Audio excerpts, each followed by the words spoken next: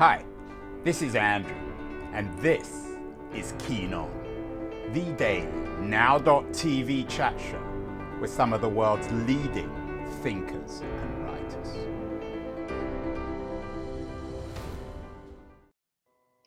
Hello, everybody. It is June the 15th, 2022. As always, I'm talking to you from San Francisco, a far cry from a far cry from Scandinavia. We always seem to have Scandinavian conversations on this show. Yesterday, the Financial Times writer Simon Cooper came on the show to argue. He has a new book out called Chums, that Britain needs to be more like Scandinavia, more of a meritocracy. We need to learn how to talk about ourselves in a more reasonable way. The Scandinavian model seems to be one that everyone wants to emulate. We even did a show with the historian Kat Jarman on the Vikings. It's a best-selling book, River Kings. It's a lovely book, and I had a great chat with Kat. But it seems as if there's a kind of cult of all things Scandinavian. And of course, when it comes to cults, the business of Keen On is undermining them. And we're going to have a conversation today with my guest, Lola Akimade Åkerström, who is talking to us from Sweden. She is a remarkable woman, a photographer, writer. Her new book, In Every Mirror She's Black, is a best-selling book. It's just out in paperback. She's also the author of a book called Lagom, The Swedish Secret of Living Well. But I think, according to Lola, the Swedes don't quite live as well as they might like to think and as we think. And I'm thrilled that Lola is joining us from Stockholm, which is, I think, a particularly beautiful city in the summer. Lola, you had two pieces in the New York Times which caught my attention recently. The first on a social media takedown, the so-called Sweden Gate, and then something about racism in Scandinavia. You are a Nigerian. You were born, I think, in Nigeria, so you have some experience of Africa too. You live now in Sweden. Does this perfectionism of the Swedes, this idea that they're the best place in the world, maybe not so much seen within Sweden, but certainly from the outside, does it get on your nerves? Well, I mean, I am a travel writer as well. So I always write about the amazing things to explore and experience, wherever I go, including the Nordics. But Sweden is not one dimensional, right? And it's 2022. Each time I keep traveling, I keep getting met with this one dimensional image of the Nordics. And I wanted to share a more balanced view, right? It's a multi complex society with also issues that it needs to address. And two things can be true, right? You can have so many amazing attributes, but you could also have things that need to be fixed. And by sweeping the things you need to fix under the rug, that's not going to make you a stronger, person. It's actually not going. It's going to make your strengths come into question. And so that is why I'm coming in with somebody wearing two different hats, right? Someone that writes about all the amazing things that Sweden has to offer, but also showing that it's also uh, the Swedish experience is not monolithic. These are some real issues that need to be addressed. And by showing its vulnerability, by showing that, what, we're not perfect, that is what creates human connection. I think that the Nordics have for a long time fought the stereotype of being this cold, distant nation, which isn't really true. But it's when you keep not showing your weaknesses to the world and only sit on your strengths, right? That's what creates that disconnect because all human beings are flaws. So that's kind of what made this Sweden Gate kind of fiasco escalate to the point where Let's talk a little bit about the this thing called Sweden Gate, which seems a little bit of a storm in a teacup to me. Here's a Washington Post piece about why do the Swedes actually not feed their young guests? All this scandal arose because of a post, I think, on Reddit that suggested that Swedish families don't feed young guests when they come over. Is that fair? Well, see, it was actually an opportunity to talk about things that the country didn't want to talk about over decades, right? So we all know, I mean, people feed kids. It's not that people leave kids to starve, right? And showing that weakness in a culture a little bit, people were quick to jump on it to say, aha, we knew you were imperfect. But what that did was it led to a bigger, more important discussion on inclusion, on exclusion, on integration versus assimilation that needed to be had that wasn't really happening in Sweden. And so, in a sense, that's why I wrote that piece about it being a blessing in disguise, that Sweden can use the opportunity to actually just take itself less seriously, right? Admit its weaknesses, still celebrating its strengths, but also showing that it's human, right? It's not perfect. Perfection is quote unquote unachievable. And so just showing that part then shows vulnerability, and that's what creates connection and opens up opportunities for dialogue. When we show, you know what, we don't know everything, we're also vulnerable. Let's talk. How do you But feel? that's a very Swedish thing, Lola. It sounds Yeah. like you've become a bit of a Swede yourself. This idea of talking things through, and whatever happens, we can figure it out, and any criticism is for the best. Isn't that a rather Well, Swedish no, way of not living? really, though.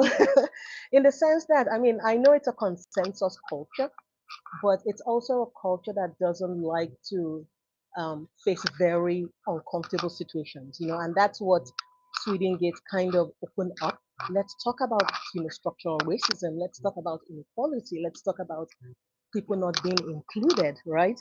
And so that those are the difficult conversations. So in a sense, even though it's a consensus culture, we like to kind of make sure everybody is bringing their input.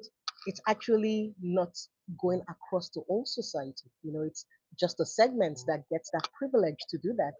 And so that's why I said again, it's a blessing in disguise to actually really talk about issues that are affecting all Swedes. Not just white Swedes. So this piece on so-called Sweden Gate, as you say in your New York Times op-ed, this social media takedown triggered a lot of soul searching, and you suggest a xenophobic backlash, which perhaps isn't surprising.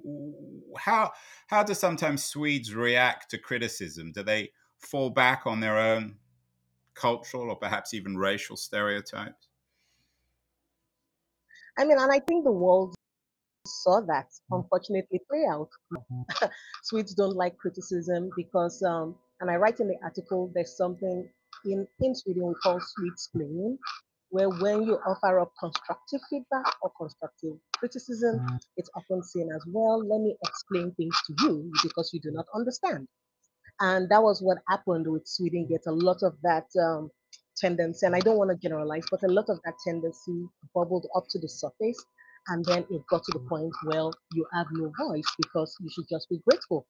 And that is the bond. That is the problem where, because Sweden has opened its doors for many years to refugees, and it's got some generous policies.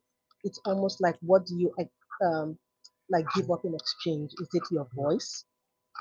In order to not be able to give valid criticism or constructive feedback. And that was what really added the last fuel, because people are saying, well, if you don't like it here, then just go back home. Instead of saying, you know what, let's actually self assess, because it could just take some little tweaks to make big improvements, right? And there was that big metaphor of letting people in publicly. So the world sees that you're letting guests in, you open your door, but then what happens when they're in your house? Do you actually really invite them in, or do you keep them in a corner? And so Sweden Gate really opened up, all those kind of painful spots that we haven't been talking about deeply that need to be addressed. So Again, I don't want to fall into cultural stereotypes, Lola, and you can accuse me if I am, but I'm assuming that this perhaps coldness when it comes to guests, it's in very vivid contrast, for example, from where you're from Nigeria, where hospitality is absolutely central to the culture, and that the idea of having somebody over to your house and not feeding them is just unimaginable. Um, for And you, with one foot perhaps in each continent, one foot in Sweden, one foot in Africa, you're a travel writer, you travel around the world, you're a photographer. You must have felt this cultural issue particularly clearly. You must have been both shocked and amused by it, I'm guessing. yeah, absolutely. And it's not even Nigeria alone, right? Because the way the world jumped on it, because most cultures jumped in and said, well, in my culture, well, in my culture. And that was what also took the conversation to another level was hospitality isn't a cultural thing. It's just more a basic human thing, that even if you're really poor, you still offer your little what you have to somebody that you invite in as a guest. So that was what kind of escalated a bit. And then, of course, Sweden has hospitable customs, fika, right? Fika is, spending, breaking several times during the day over coffee, over cinnamon buns and pastries to just relax and recalibrate. So there was just that what was being shown versus what was being happening behind the scenes that kept coming up as conflicting information, and that again was what really caused Swedengate to kind of blow up, is because it was challenging people's already predefined views of a place that could do no wrong and saying, well, wait a minute, if you can do no wrong and you have this amazing or something, what's going on here, right? So again, it was an opportunity for people to just say, you know what, let's have bigger, broader discussions. For me, Sweden Gate has nothing to do with the dinner or inviting kids or not. It just has to do with some questions and fundamental issues that society doesn't really want to tackle properly by bringing different voices to the table, by opening up to different voices so we can work on these issues together. Lola, you certainly have a different voice. As I said, your book, in Every Mirror, She's Black, is a best-selling novel. It's shortlisted for a number of prizes. It just came out as a paperback. You bring a different perspective, and you remind Swedes also of the issue of racism. Again, you're not the first or the last person to do that, but you had an op-ed in the Times a few months ago about bringing up your child, a black mom, about what it's like raising a biracial child in Sweden. Is there something particularly? I mean, it's tough raising a biracial child anywhere. I did a show earlier this week interviewing a biracial child of a very prominent Nabil Acker, a very prominent jazz musician and a Jewish ballerina. So it's not just unique to Sweden. But is there something unusual about Sweden about bringing up a biracial child? So for that piece, I wrote it kind of when George Floyd, happened, when he was murdered, and the world was trying to make sense of why this black man was killed. And so in Sweden, especially with the kids, they were, instead of looking at it as, oh, this is something bad that happened that could happen anywhere, they saw it as we must protect. And so what I wanted to tackle in that piece was this tendency, which also showed up during Sweden Gate, of Sweden saying bad things happen in other places, right? Because we are the, upholder of human rights, bad things don't happen here, la la la. And so that was what I was trying to tackle, is what are the conversations being had in those different homes, right? Those kind of private homes. Is it that, we are part of the issue and let's kind of get closer, or that bad things happen somewhere else? We do not see color here, as long as everybody quote unquote assimilates versus integrate, all will be fine. So it's that kind of self-awareness and self-assessment that Sweden, and I don't want to generalize, but in loosely general, uh, does a poor job of self-assessing itself, as a culture, and that is exactly what happened with Sweden Gate.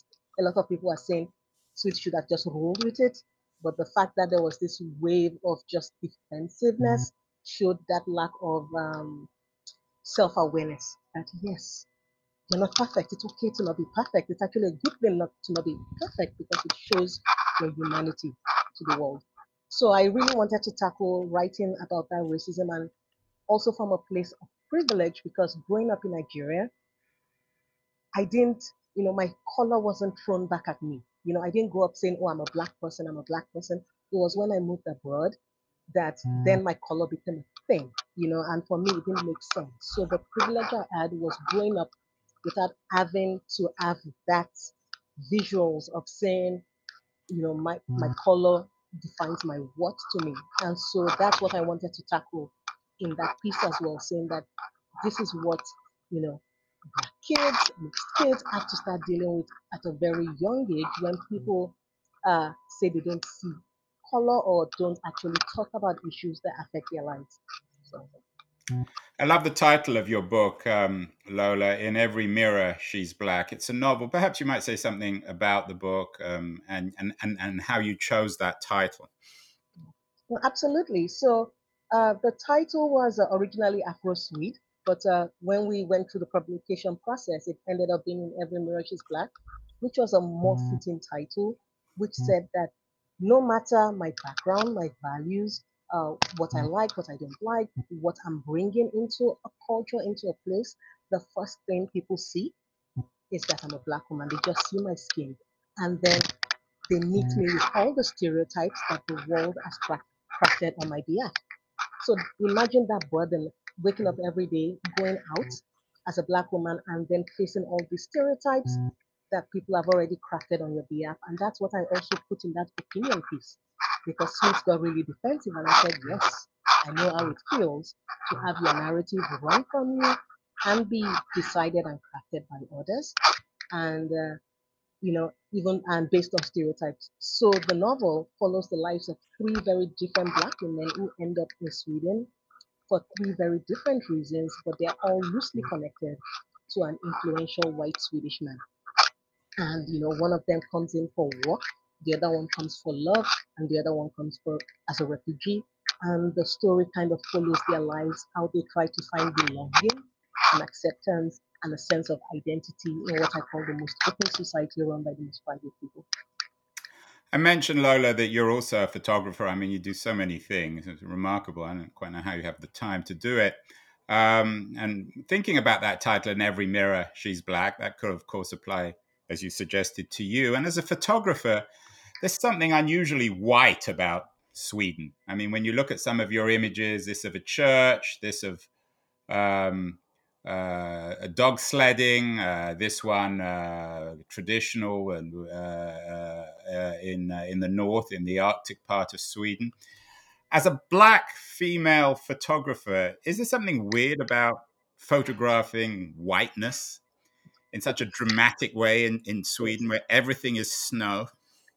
Well, I mean, those three photos are just wintertime photos, right? I mean, Sweden again is a lot more dimensional, and in I the know, but I winter picked these summer it's out because beautiful. Yes, I I know. know you do more, and in Yeah, fact, there's lots of other for people who want yes. to see your photos. They're But great. They should go to your website. but I think one of the things you see right away in my photos is I use a lot of color and I use a lot of contrast, and that's because that's what I used to be an oil painter. That's what my eye sees when I edit. Really sharp contrast, lots of vivid colors, but also how I grew up. Right. Um, I I recently saw a group of photos that were shot in Lagos by a Swedish photographer, and when I saw those photos, amazing photos, but the way they were edited had a very Scandinavian feel to the way those photos were edited. And then with my photos from the north, the way I edit, it's very vibrant and I contrast, you know, that's not very Scandinavian, right? Right. And that's also showing my roots, saying that, you know, that's the way I process the world as an African photographer. And that brings lots of different kinds of images to places that would have come, you know, back with like a muted palette, edited shot. But that also shows that I have a visual voice as a photographer, and that's why we have to diversify who gets to tell the stories of a place visually through words, because that's what creates a fuller picture of a place, right? So Right, that's and yeah. here's a picture actually from Nigeria of yours, which Yes. is, again, I don't want to avoid stereotypes, but as you might suggest, it's a very Nigerian photo. Well, it's very vibrant, and like Right. I said, the vibrancy comes from me growing up in a vibrant culture, but also just me as an oil painter. So you can see other African photographers that may just have a more simple, muted, monotone style of editing. So just my own work, the vibrancy, the eye contrast is just tied more to me as an oil painter because that's what I like to, that's what my eyes sees. That's how I see the world, very vivid and vibrant and high Lola, do contrast. you, and I'm not sure how all this works, but do you import your photography to your non-fiction op-eds to your fiction, or are you primarily a writer? Do you bring your writing skills to your photography, or is there just Lola in the middle of it, and it's just the nature of things that you sometimes are you wear lots of different hats, sometimes you write op-ed, sometimes you write political stuff, sometimes you write fiction, sometimes you take photos. Yeah. So I call myself a storyteller. And so the medium doesn't matter as long as I choose the right medium to tell the story I want to tell. So if I want to tell a story through words and I feel like, just writing really descriptively, flowery prose is what's going to get that story across, then I write a story, right? I write a, creative travel narrative or an opinion piece. Sometimes the photo just taking a sharp, photo that has all the answers all the questions in one shot sometimes works better. So for me, that's the privilege of being able to be a storyteller that moves different through different mediums. It could be painting, it could be photography, it could be writing, and it could be all sorts of writing. But it's for me, the platform of the doesn't matter. It's more what I'm trying to express and what the story needs best to fully actualize. No, let's end. We began with Sweden. Let's end with Sweden. As I said, did a show earlier with this week, yesterday actually, with Simon Cooper, arguing that leadership doesn't matter and that the best models, the Scandinavian model, for example, have low-key leaders, and these are societies that work. I'm sure most of our guests wouldn't be able to guess the Swedish Prime Minister. I have to admit I had to look it up, Magdalena Andersson. But she's been in the news recently because of the debate in Scandinavia that the Ukraine war has sparked about Swedish membership of NATO, what one Washington Post writer called Sweden's faux neutrality. Sweden now with Finland talking about joining NATO. Um, has the war in Ukraine changed, do you think, Sweden's sense of itself? Has it convinced Swedes that they can't remain this perfect non-aligned country, that they Mm. have to choose sides? Yeah, I think so, and I think, not to go back to Sweden Gate, but Sweden Gate also showed some of the country's kind of unsavory past, some of its ties to colonialism and just some of the things that it wants to hide. And so this is forcing all these discussions and conversations, really, it's just forcing Sweden to be honest with itself, to say, you know what, because a lot of people do not know its own their own history, right? They like, no, we weren't taught this in school, or this is a lie. Foreigners are saying it's a lie, to do this, to bring us down, to quote unquote tarnish our image.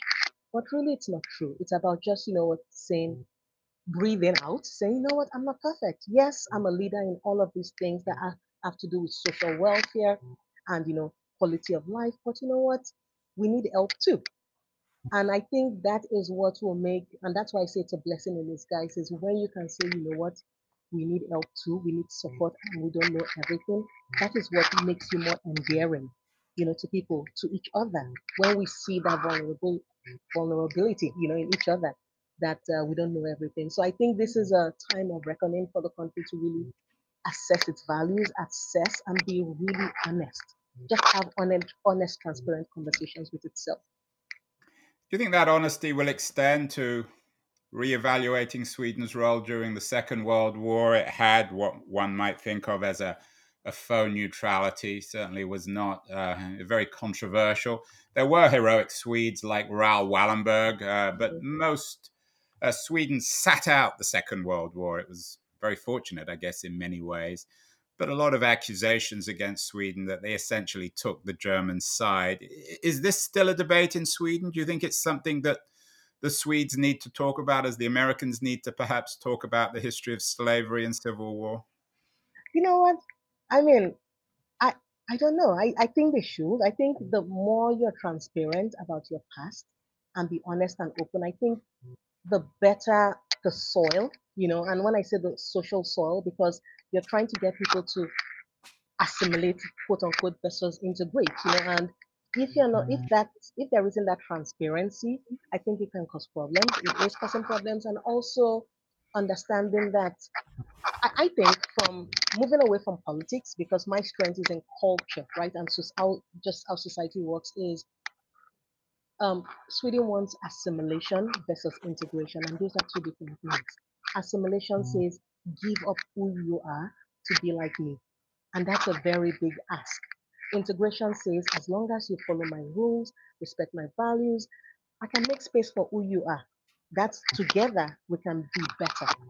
But that's where the conversation is kind of causing a lot of fire, is that assimilation versus integration debate that really needs to add transparently.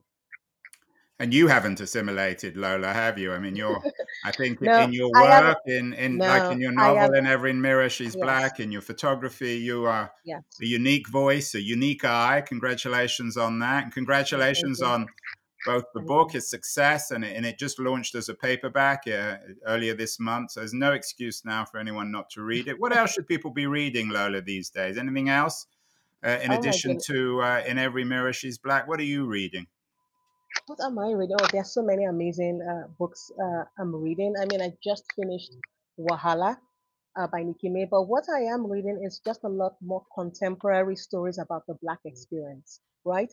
Because we tend to see two different types of stories where it's either rooted in history or still a lot of trauma, or at the other end, Black joy. But what about the everyday experience of a contemporary Black woman in the Nordics? In Europe, we see a lot about it in the US and the UK. So that's the space I'm reading more of, and that's the space where we need more people to share their voices and their stories.